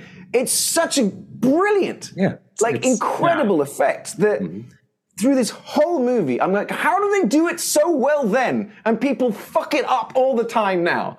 Is that question for me is like, how have we not learnt that these things are just better when you do it like practically, when you do it with miniatures, when you get out there and just design something for real. Studio interference. Sorry. Because you back then you had to pay artists because there were like actual, they were actually like working on the stuff. These days you can put it all under CG effects. Yeah. You can bankrupt a VFX studio and just move on to the next one and underpay them the entire time. Mm-hmm. And you just meet. So it's better for the studio, but it doesn't lend itself to very memorable scene. No. I was thinking that too, even towards the end. I'm like, God, if this were made today, it would just all be CGI and it would just feel like lifeless versus having these huge matte paintings and miniatures with the sound and the lighting. There's something just a CGI scene just can't capture. Well, the word you just used right there was perfect. Is lifeless. It is, and because this movie feels alive. I mean, I'm still flabbergasted that during that night scene, when the UFOs are kind of popping up all over Indiana, and Richard Dreyfuss is kind of like chasing them down, the light, the way that they emanate light onto the things around them, it's just onto people's faces as things go by, that it just you convinced me they were there. This movie is the reason we have the intro to the Wraith. You got to understand. 100%. Genesis. I think you even said that on our Arizona episode. It feel like watching that again. I'm like, oh man, I got to watch the Wraith again. It's the little red dot from Close Encounters. It's the little white dot from the beginning of the Wraith as it sort of jets. So I've got my It's Wraithing Time t-shirt on. Yeah. Right now. Yeah, baby. Nice. Available we'll link to that on the YouTube channel. We'll put it on our Facebook page. We'll put it on our Reddit as well. But yeah, it's great. I love this t-shirt. It's one of my favorite t-shirts. It's a good one. But yeah, I mean, this movie from just a beauty standpoint and a special effects, visual effects standpoint is incredible. What I had forgotten, kind of like I was saying, is how like it's the way it's actually done narratively and stuff like that. It's very confusing at times. Not that I don't understand it, but let's say whenever it's the family, it's just so much crosstalk, over talk, screaming. It's crazy. Yeah. It's very disorienting. Like that first scene is like one of his sons is just in the background banging something to the point that I'm about to scream, and then he finally does. He's like, "Do you want to die? You're about to die." I thought that was like funny. I didn't think of that as I didn't see that through a lens of dysfunction. I just thought he's a funny guy because he's got the line too. They're like, our dad said we can stay up and watch the 10 Commandments. And she goes, this is a 4-hour movie. He's like, I said they can watch 5 Commandments. I thought died. Yeah. I just thought he's just Richard Dreyfuss being. But this quick banter, but it's like, it's not sort of focused. I mean, another scene that I think is particularly effective that anyone else would do way different is the air traffic control scene where two passenger jets are coming in and they are seeing a UFO. And any other one would have shots of planes in the sky and the pilots inside and there's a light out there. The whole thing plays out on an air traffic control scene and via radio. So And the way he while framed this that guy- shot with all these guys and that That's it. like crams that frame. You've got They're all talking four guys over in each other. shot, and you've got the guy doing the radio, and I'm trying to listen to him talking to the planes, but the two guys at the front of camera are having another conversation that, depending on which one you're paying attention to, you either hear that conversation or you hear that conversation. But like, that's what I think like we said before, is Spielberg's so good at doing that. That's why a scene feels real. No one's waiting for their turn to talk. They're all talking. It's like it's chaos. Like, he did it in E.T., you know, the family dinner scenes. Like you brought that up before. It just feels very natural. You know, it feels real, like how real people would talk. Right, but then it feels real because you hear these guys talking about what they're seeing, and so you're building it in your head, and you get that sort of distortion sound effect when the thing goes really close by. Whoa, that was close. And you kind of see it, little blips on the screen. So for you, you're like, oh man, like this is what it would feel like. And then they go, I like that how it ends. Like, do you guys want to make a report? And they're like, I don't know no, I don't even know what I would say. Which it makes you think, I'm like, what are these people seeing? What are these alien ships doing to them? Because they almost seem, because the tone and how they talk completely changes. You think they're being like brainwashed or something. Like, it's just, well, and I think it's very well timed for us to watch this because of all these UFO hearings and, like, you know, all these videos now of UFOs, and the government's going, yeah. And everyone just like went, okay. Shrugs. Yeah, and they had the conference in Mexico now where the guy showed off super real, totally legit alien paper mache dolls. I saw someone. You don't love the internet for moving at the pace that it does, because the aliens in this movie somehow look more realistic. Right. And these are probably the weakest part of the movie, actually. Yeah, I don't. And it's so funny. I don't remember. I'm like, watch this. I'm like, I haven't seen it in so long. I'm like, do you see the alien? Like, I thought they were just beams of light or something. I don't remember the ending very well of them, like all kind of shambling out, which is definitely just a bunch of little kids and alien costumes. Children in Halloween costumes. Yeah. Like, oh, look at the aliens. Like, and then you've got the scary one that's got really long limbs that kind of like, you know. Just disappears. Like, And then the other one. The Jesus one. Yeah, so you got that one that like is very much like. I was almost, by the end of this movie, I was hoping for like a Mars Attack style thing where they all come out and just start vaporizing motherfuckers. And they like, here's your shitty kid, let's vaporize. I mean, it's fucking crazy. But again, like, and I'm not thinking in terms of this movie for Wyoming. I'm like, it really does take a long time, but it all spearheads at this point in Wyoming. Like, the crux of this movie is set there. I don't know why, but there it is. Well, it's because, I mean, you know what's really interesting as well is because everybody knows Devil's Tower because of this movie, you know. But like, an interesting part of the plot of this movie is that, you know, this is the 80s. You know, there's no Wikipedia. So if you've never been to Wyoming or you've never read a magazine about travel, people are completely unaware of this sort of this icon, this thing that is just so easily recognizable, which is like, when I think Wyoming, and because of this movie, the first thing that pops into my head is Devil's Tower because of this movie. And it looks otherworldly. Like, I was getting into what the hell is this? And they've got all these theories of this lava tube that got pushed up and then eroded down over time, but it almost looks like it was made with mashed potato and a fork, you know, down the side. It's got those really interesting striations that I mean, like, that, you know, I think, Ryan, you say this all the time, you know, take the state out of the movie. You know, if you took the Wyoming out of Close Encounters, you've taken the iconography. You're right. Yeah, I was worried about that too. I'm like, only a brief portion of this takes place in Wyoming, but it's the core of the entire film. You know, like the setting of it. It takes. I checked it out. It takes, like, in the version I watched, an hour and like 18 minutes to get to Wyoming, or maybe an hour and 8 minutes, something like that, before we finally get there. It really is like Act 3 of the movie, which takes an hour and a half to play out. Mm-hmm.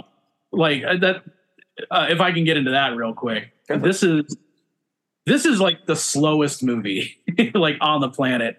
there is probably 30 minutes worth of plot in this movie. And the version I saw is like close to 2.5 hours long. Yeah, mine was 2:17 or something. Yeah, it was something like that. And I was like, oh my God, this is like, that last hour was so rough. I was just, and it's gorgeous. It's a gorgeous movie. It's brilliantly acted, but holy crap, there is like not enough story for this runtime. And what story is there is so weird. And like you were talking with the family and all that, the family just drops out of the entire thing. Yeah. And it's almost like he's a totally different guy who has like who doesn't have a family. And he like, it's just, I don't know. Crazy to me. So bizarre. It's crazy. Then they're all drawn like this handful of people are drawn to the Devil's Tower in Wyoming for reasons unknown for the aliens. And he gets there and it's fucking packed. And he just somehow bumps into Jillian, is her name? Yeah. Jillian. I mean, they just happen to see each other in this super crowded area. They embrace, and it's, again, world's worst mother-father combo. Well, I'd say she's a mum that has traveled to Wyoming to get her son back. But like when you talk about, like, when you actually step back, much like Will is pointing out, when you step back and just think about Richard Dreyfuss's character, he has lost his job. He's gone a little bit nuts. He's gone like building stuff in his house. His wife and his children leave him. And then he's like, you know what? I'm leaving the galaxy. I'm dipping out on, good luck raising my 4 children. I'm off going to space. And you're like going, oh, what an interesting movie. Like when you think about it, wait a minute, you're a dick. Yeah, sure. That caught me by surprise. Like out of nowhere, I'm like, wait, what? He's going on the ship? He's gone? Just straight up, I'm out. Yeah. And like, throughout the whole film, he just becomes more and more obsessed with the aliens. And I'm sitting there the whole time wondering like, well, then what are the aliens doing? They're just picking them up and just hanging on to them for a couple decades. Yeah, right. And, oh, here you go. You're back. And they're going to do what with Richard Dreyfuss? Because the people don't age. So maybe to them, it's like a very short period of time. Yeah, there is that line where like, oh, Einstein was correct or something. Einstein was probably one of them. Yeah, exactly. Yes. That. But like, even still, it's like, but what are they? Well, why? What is their mission? What is their mission?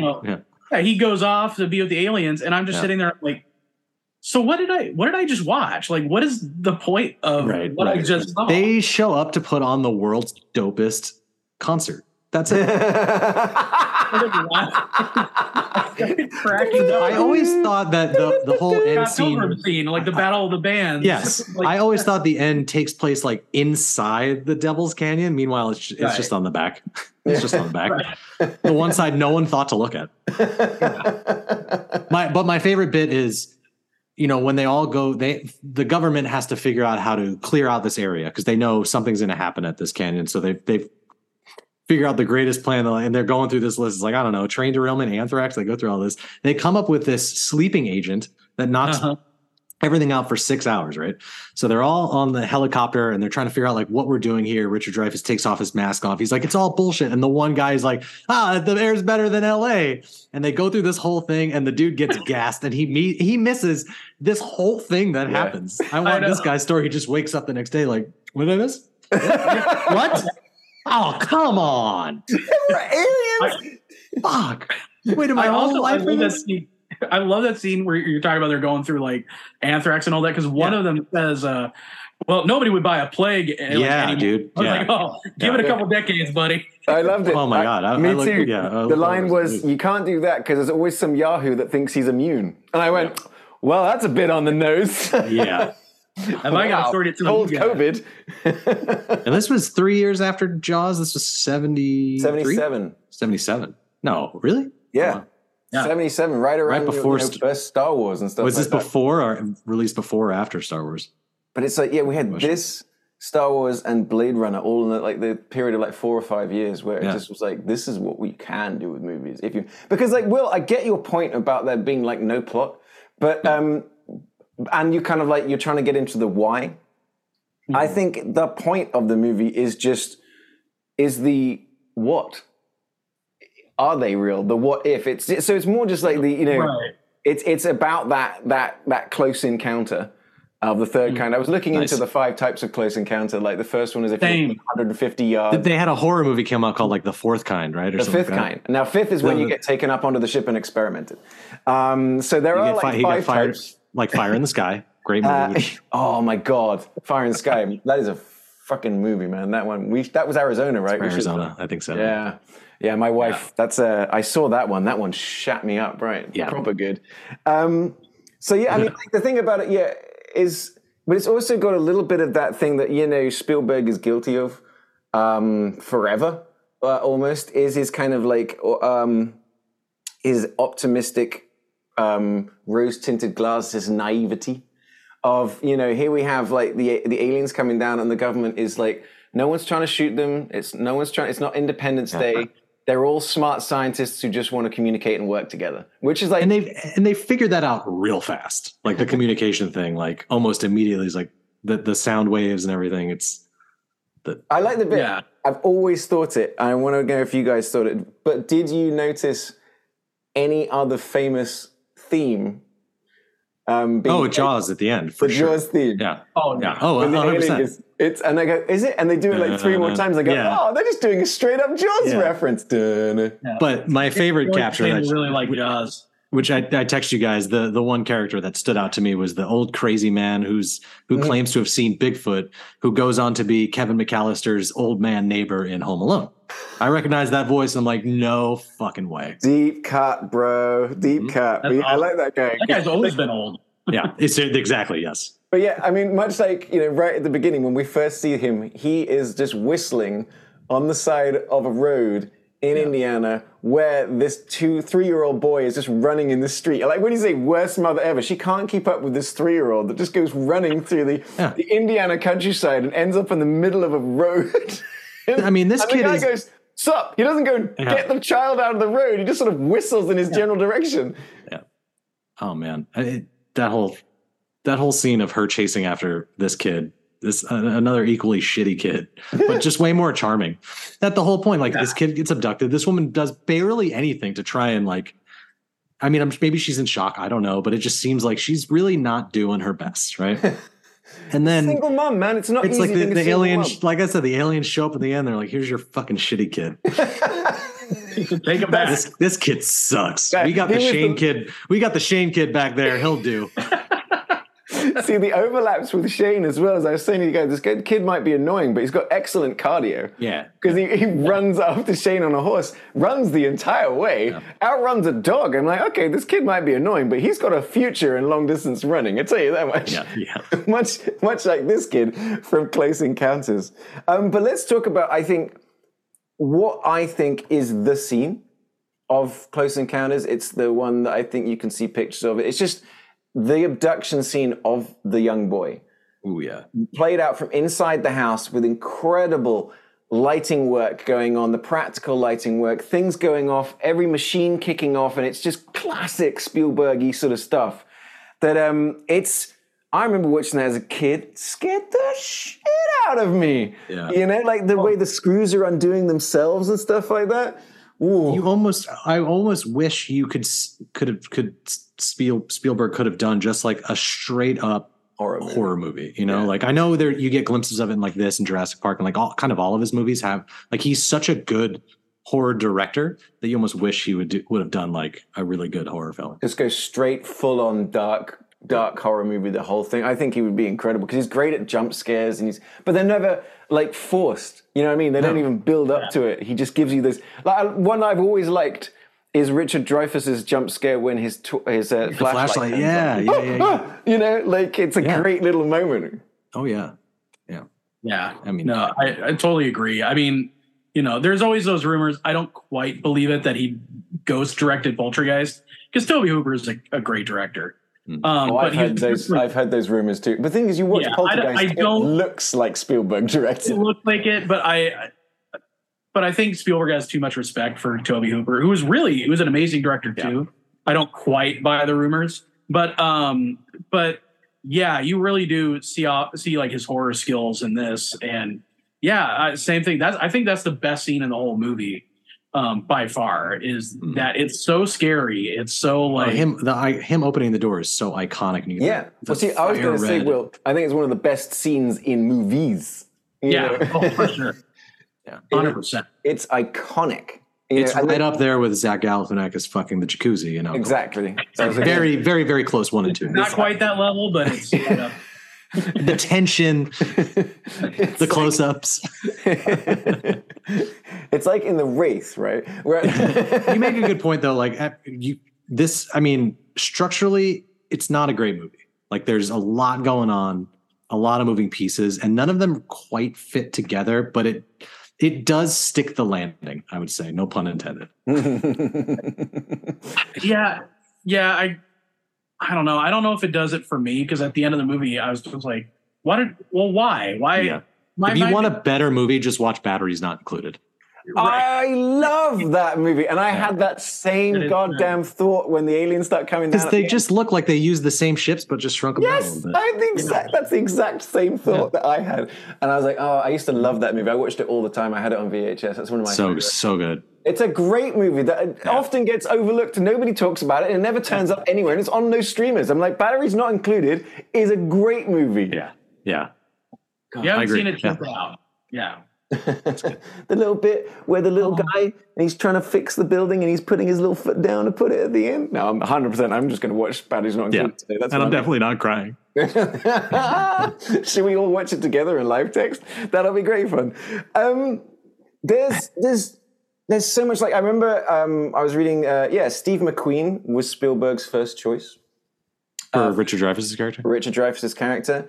And McQueen's like, I can't cry on cue. That's not the first time we've heard that with McQueen turning down a role, is that McQueen's like, I can't cry. You know, I got to play cool roles. I can't cry. James Caan, Dustin Hoffman, Al Pacino, Gene Hackman all turned it down. Jack Nicholson declined it because of scheduling conflicts. And he's like, while he was filming Jaws, Richard Dreyfuss talked me into casting him. So it's like, but I think Richard Dreyfuss is brilliant in this movie. I could see James Caan in this too, though. Now that you said it, that's interesting. Yeah, but I feel like he would have like slapped an alien. Hey, backhand. Exactly. Yeah. What's your point? It would be awesome. Pacino. Pacino. No, Richard Dreyfuss has that vulnerability to him. You know, I think he works so well in this. He's just got that kind of like, that sort of like nasally kind of just like. Did you say Dustin Hoffman on that list? Because this is the only other person I was thinking of that could have been like. Ooh, I could see that, and that the very similar character type. I agree with you. Actually, I think Dustin Hoffman could have done this movie quite well. Yeah, it might have had a darker edge to the character, but I agree. I think he would have been really good. Two bits of casting I want to bring up is one, Lance Henriksen not looking scary in a movie. I saw his name in the credits. And I was like, I don't remember who he played. I think he had like 2 lines. Yeah, he's in the background. He hands a thing over. There's a couple of close-ups when he's just looking at the aliens at the end. But yeah, Lance Henriksen. But also, I only just spotted this like right before we got on. But it's one of the military police officers, Carl Weathers. Oh, Carl Action Jackson Weathers. Oh, yeah. In a teeny tiny little role. It's like Cuba Gooding Jr. showing up in Blown Away.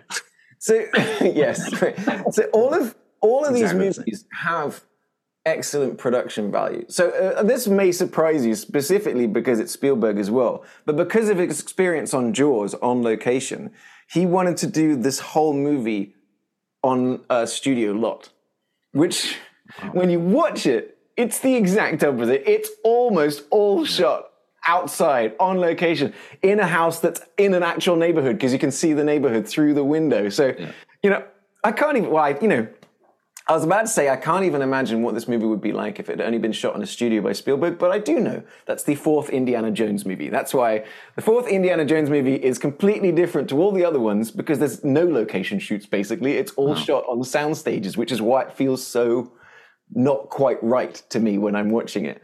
Which can work for a movie, but not a globe-trotting adventure like that, Yeah, right. And not Close Encounters, because you get those beautiful sweeping shots, just so many of them. The bit where, they're trying to break into Wyoming and they're going off, through the country, and you just get these amazing, beautiful. That shot where they're all on the hill waiting for the ships to come. Was that seems like it was a studio. Yeah, you can see right? that's so they've built a matte painting or something. Yes, they've built but I was always impressed by how the sense of scale always works. Yeah. When they shoot it from high or they shoot it from distance and they put it into the situation, I go, oh, that's some good comping going on there. Yeah. That they've got like the matte painting or just like a still of the image, and they've built this set, which is the whole like you said, the four-door crew. Figure it out, man. Figure it out. Tell us how they did the clouds. My first thought was like, oh, they just dropped ink in water, but man, it just seemed. I think it's along those lines of it being sort of like the smoke has got a sort of a heavier gas in it, and then you pour it out onto glass that the camera is underneath. They've done sort of similar effects like that when it was like the. Awesome. This is why we need Carrie Byron back on the show. Yeah, we know. She knows that. But that Charlton Heston, like, the Ten Commandments kind of stuff. They've got incredible techniques that they use similar Which, kind of things. Funnily enough, they're watching in this movie. Yes. Yep. Good callback. And also, like, Pinocchio. There's all these little Pinocchio. Yeah. Like, you even get the Pinocchio theme plays very slightly at the end with John Williams as well. But what I'm sort of like trying to do is segue into our, the what we do on this podcast is to try.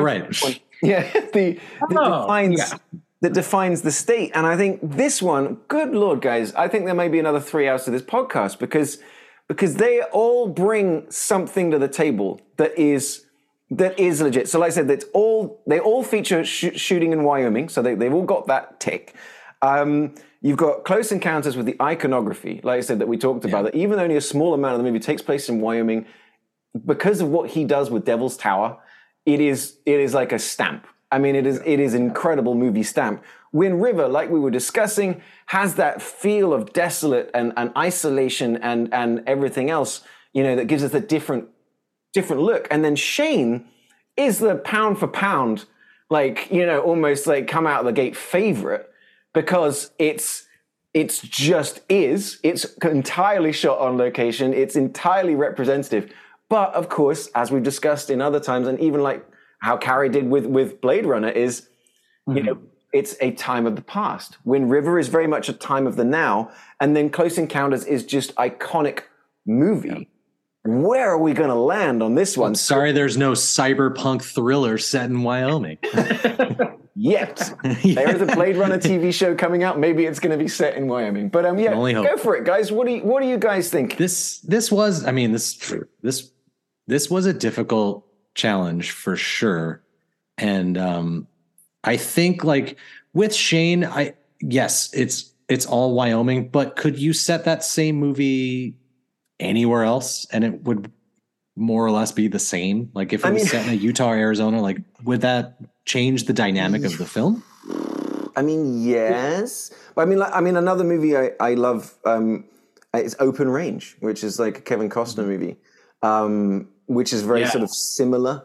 It's telling a similar story about, this sort of open range. But that, I think the central sort of chat of the movie, the central plot is very defining for Wyoming because it had that because it's the idea of open range and homesteading. That's why it sort of fits in, but it's also just, I mean, the look of it, those shots with the Grand Tetons in the background, with the general store in the foreground, I was astounded. I mean, I wanted to move to Wyoming. With that said, I can probably eliminate Wind River from the conversation just because I don't think it captures the right essence of what we're trying to do. I think the subject matter's too dark. I do, but you don't want to say that Wyoming is defined by the fact that Native women are disappearing and getting murdered. Is that kind of what you're saying? You said it. Right, I don't want like. I think I forgot what other one it was. I really don't want this movie to win because I don't want people to think that's how we're perceiving them to be depicted. I understand. I get why you're saying it. But it's like one of the reasons I'm not on social media, so you can't come after me. That being said, leave a comment in the go to our Reddit.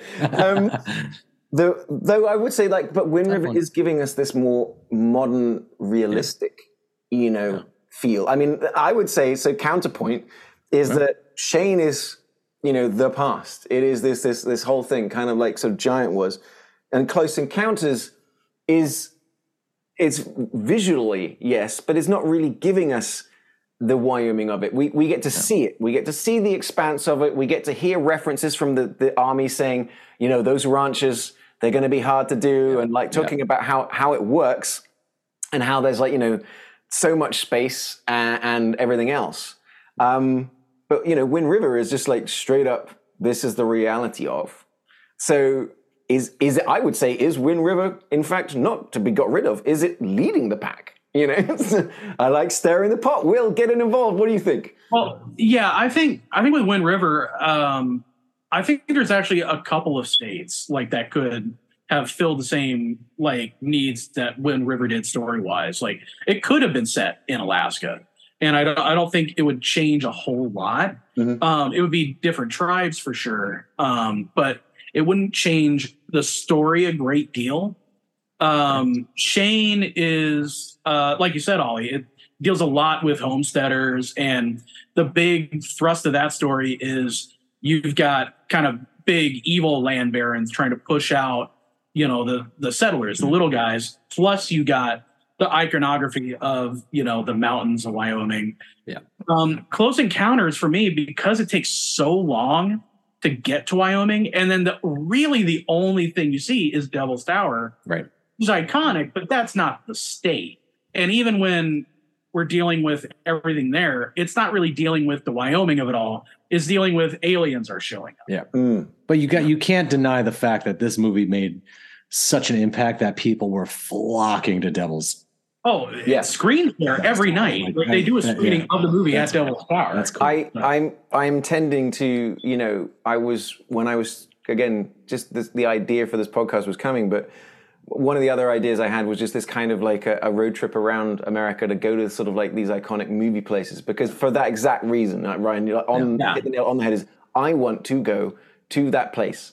I mean, it's even like in the movie Paul, with Nick Frost and Simon Pegg, is that's where they end up like as well. It's that little sort of like that reference as well. I mean, you could have picked Paul and you went with Close Encounters. God. Yeah. Man, had I remembered, I would 100%. But you know what, your counter to my counter was a good one with Wind River, is that you're right. We could have set this in a Dakota or in an area where there are other reservations. It could have been a Colorado. It could have told the exact same story, because it is a story that is unfortunately true, right, and is happening all over the States. So, all right, okay, I'm willing to eliminate Wind River because that was a very good point. So Wind River, that one, okay, don't worry. You're going to breathe a sigh of relief from there, Ryan. But now it's that said, if I had to put them head to head, I'm going. You can't deny the fact that you cannot, as I always say, you cannot take the Wyoming out of Close Encounters. But I think, going head to head, I think Shane is the bigger draw. And that's why I keep saying we need a point scale here, guys. We need like facts and data and charts and figures. See, I get what you're saying, but also is like there's this just, if we go only on facts and figures, then it will just like, this one made more. This one's got 18 minutes more footage. I'm like, no, it's you've got to feel it. And I'm liking this because it feels like a heavyweight battle now. Close Encounters versus Shane.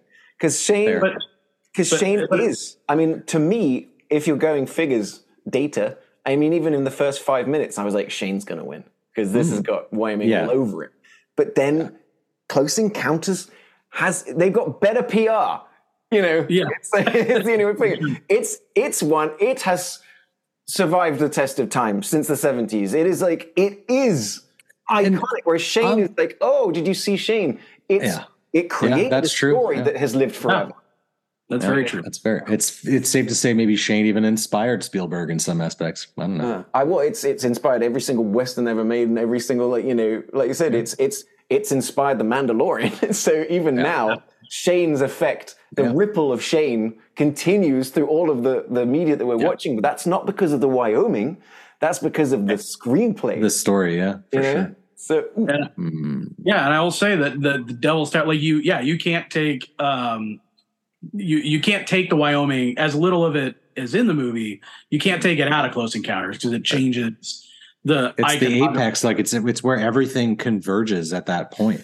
See, the logic in me wants to say Shane but the movie guy in me wants to say Close Encounters. And I'm not going to lie, I'm leaning towards Close Encounters until one of you guys is going to say something that's going to change my mind. I love Close Encounters, but his character is kind of a dickhead. Like all things considered, he's from Indiana, so we can't blame Wyoming on that. Perfect.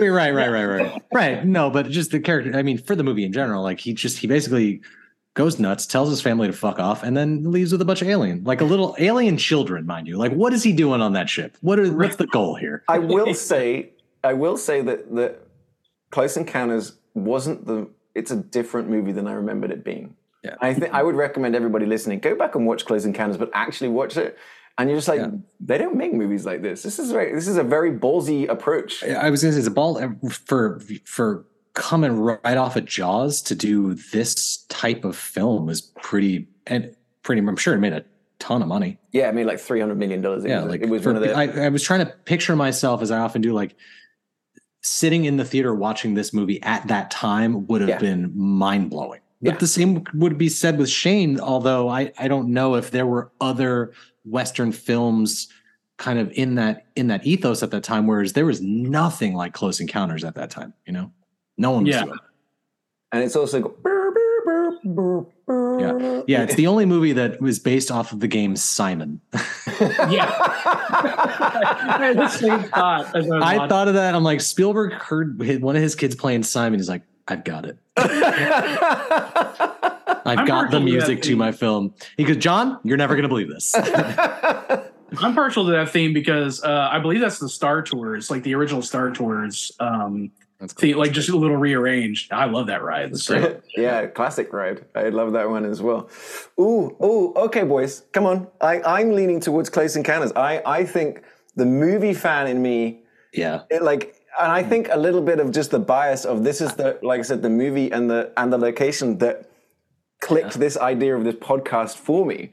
Fair, so I throw it to you guys. This is kind of more of a. I think no matter what we land on, the good people of Wyoming are gonna have thoughts. That said, I'd love to know what they consider their like home turf. Like, no, this is our movie.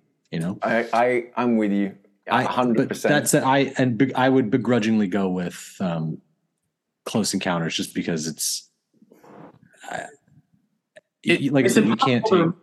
It's impossible to remove Devil's Tower from the movie. It just, like I said, as little of Wyoming is in the movie, the part that's there, it's substantial. It's so important. It's such a linchpin of the movie that it can't be removed. Whereas, like, I could set Shane in Arizona, for example. It would change it slightly, but not a great deal. Right.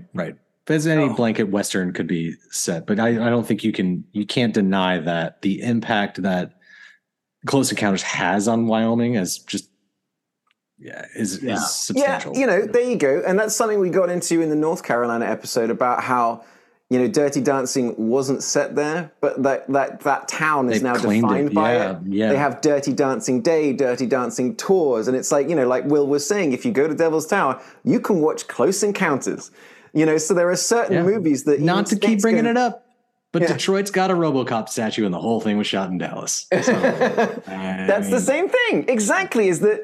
That's that debate that we get into, the shot-in versus set-in. That there are movies that aren't really about this place or this town or this state that define it for those people and for that area. So have we? I mean, Will, you haven't expressed it. I think I'm gonna go with Close Encounters as well. Okay, I'm amazed. I can't believe it. I honestly another movie I never want to watch again. Like I don't want to watch it. It's not quite an endorsement for me because I was super bored during this movie. But I was too. But I still love it. The three movies that we picked are all kind of like a one and doneer. Watch, so there are people that listen to this podcast that are watching movies along with us. You guys send us messages. I love it. We love it. Yeah, that's awesome. Yeah. Please. We genuinely love that you guys are doing this because we love doing it as well. But this particular week was excellent movies. But, Shane is not a movie I'm going to be banging on again in the next 10 years. Neither is Wind River and neither is Close Encounters. They were all like, wow. And they were a thing and an experience. But it's not like It's not like Master and Commander. It's not my sort of. I was going to say, it's not like Requiem for a Dream, a nonstop laugh riot where you can just watch that over and over again. Dude, or the Deer Hunter. My daughter, Deer Hunter. I've seen that once, never again. But my daughter was talking about, like, we've been like getting in about movies, and she was talking about how she wanted to watch Requiem for a Dream. I go, fuck no. I'm like, I'm not watching it. You can watch it. I'm not watching it. Like, I said, I don't think you're going to enjoy it, but okay. Yes. It's a little rough. Yeah, a little. Yeah. So there it is. Officially on the United States of Movie podcast, we have chosen Close Encounters of the Third Kind as to be the defining movie to represent Wyoming, at least until somebody comes along with a better idea. And like we talked about earlier, and we'll touch on right now with our Also Rans, there's a lot of really great movies. Oh, yeah. It shouldn't be hard to usurp Close Encounters, so I'm excited to see where we end up next. I think returning this, I think, like, we talked a little bit about it, but for me, Wind River was my instinctual, as was Unforgiven. And, I knew that, Ryan, you were wanting to do Wind River because you initially thought it was Alaska when we were kicking myself. And then I was going to do Unforgiven, but then when you bought Shane, I'm like, I'm glad I didn't, because it's basically the same movie. So it kind of pushed me into doing Close Encounters, sort of almost like I didn't want to, but then I realized it was the right choice, clearly. But were there other Also Rans that we haven't mentioned that you can think of? I think, was it Brokeback Mountain another one? Yes. Wyoming? Yeah, I think we were all kind of considering that at one point. Yeah. And I do have a story to tell about that if we ever get to that in the future. I'll save it for that podcast. Yeah. That would have been a good one. Yeah, I mean, but like, I only ever got to see that on a plane, but so this tiny little screen. But it was the stunning vistas. Yeah. That was I'm sure people are going to scream at us in the comments for not picking that one. Yeah. I was going to go with a little movie called Any Which Way But Loose, which stars Clint Eastwood and a chimpanzee. I almost picked up. It's an orangutan. It's an orangutan. Orangutan, excuse me. Yeah. Sorry. Does the entire movie take place in Wyoming? I have no idea. I've never seen it. It just popped up on the list. I was like, oh, this sounds like a Ryan pick for sure. There's two. Have you seen them both? I've seen both of them. I used to they used to come. There's two of them? Yeah, there's Any Which Way But Loose and Every Which Way But something. Any Which Way You Can. Yeah. Same chimp? So there's a sequel with Clyde the orangutan. Clyde. So I'm with you guys that I think when we come back to Wyoming, there's going to be an interesting debate. Will, you were really close to picking Meet the Deedles. Yes. Brought that up. Yeah, a movie I have not seen has terrible reviews, but it's got Paul Walker as a surfer who has to make it in Wyoming. It sounds like Out Cold in Wyoming, and I'm all about it. I was honestly hoping, and at the same time hoping no one did choose it. But I want everyone, if you're listening right now, whip out your phone or something, but type in Meet the Deedles. It's a Disney movie. The cover of it is ridiculous. It's got a 10% on Rotten Tomatoes, and it is available right now on Disney Plus. It's got Dennis Hopper in it. Good Lord. Yeah. It's got a stack cast, but with every kind of like bad movie like this, you have to be careful because there's like Hard Ticket to Hawaii and The Wraith bad, but there's also like just pure bad. Really, there's so bad it's good, and then there's just plain bad. Like alcohol. You shut your mouth. Dude, you've got a blank check from me for The Wraith, so don't you worry. I came out of the gate hot with that one. Yeah, it's been living rent-free in my head since basically... We are the reason that Amazon Prime put that movie on like the day after we released that episode. I don't disagree. Yeah, I swear to God. Hear that, Bezos? We created something in the algorithms that people are craving this movie. Mm-hmm. We need to make it available for free. All right, fellas, that's a great one. So we just have to decide where we're going next week. I already know where we're going next week, and we're going because we also get to bring back who's going to become our first All-Star because it'll be her second appearance. We're going to go with South Carolina. We're going to get Beth Troutman back on the show. Yes. So that we're going to just have some fun because it's so much fun with Carrie. I think, I love it when we have guests on the show. It adds a little bit of something. And Beth Troutman has just insane movie knowledge, especially when it comes to the Carolinas. So there's two Carolinas? I'll get you up on the group chat about where we're going with movies. But yeah, next week we're going to go to the state of South Carolina. We're going to be getting Beth Troutman back on the show because that's just going to be a lot of fun. But until then, don't forget, like, we've had people reaching out to us, which is wonderful. Yeah. Our Facebook page is now going. Our Reddit is getting some interaction.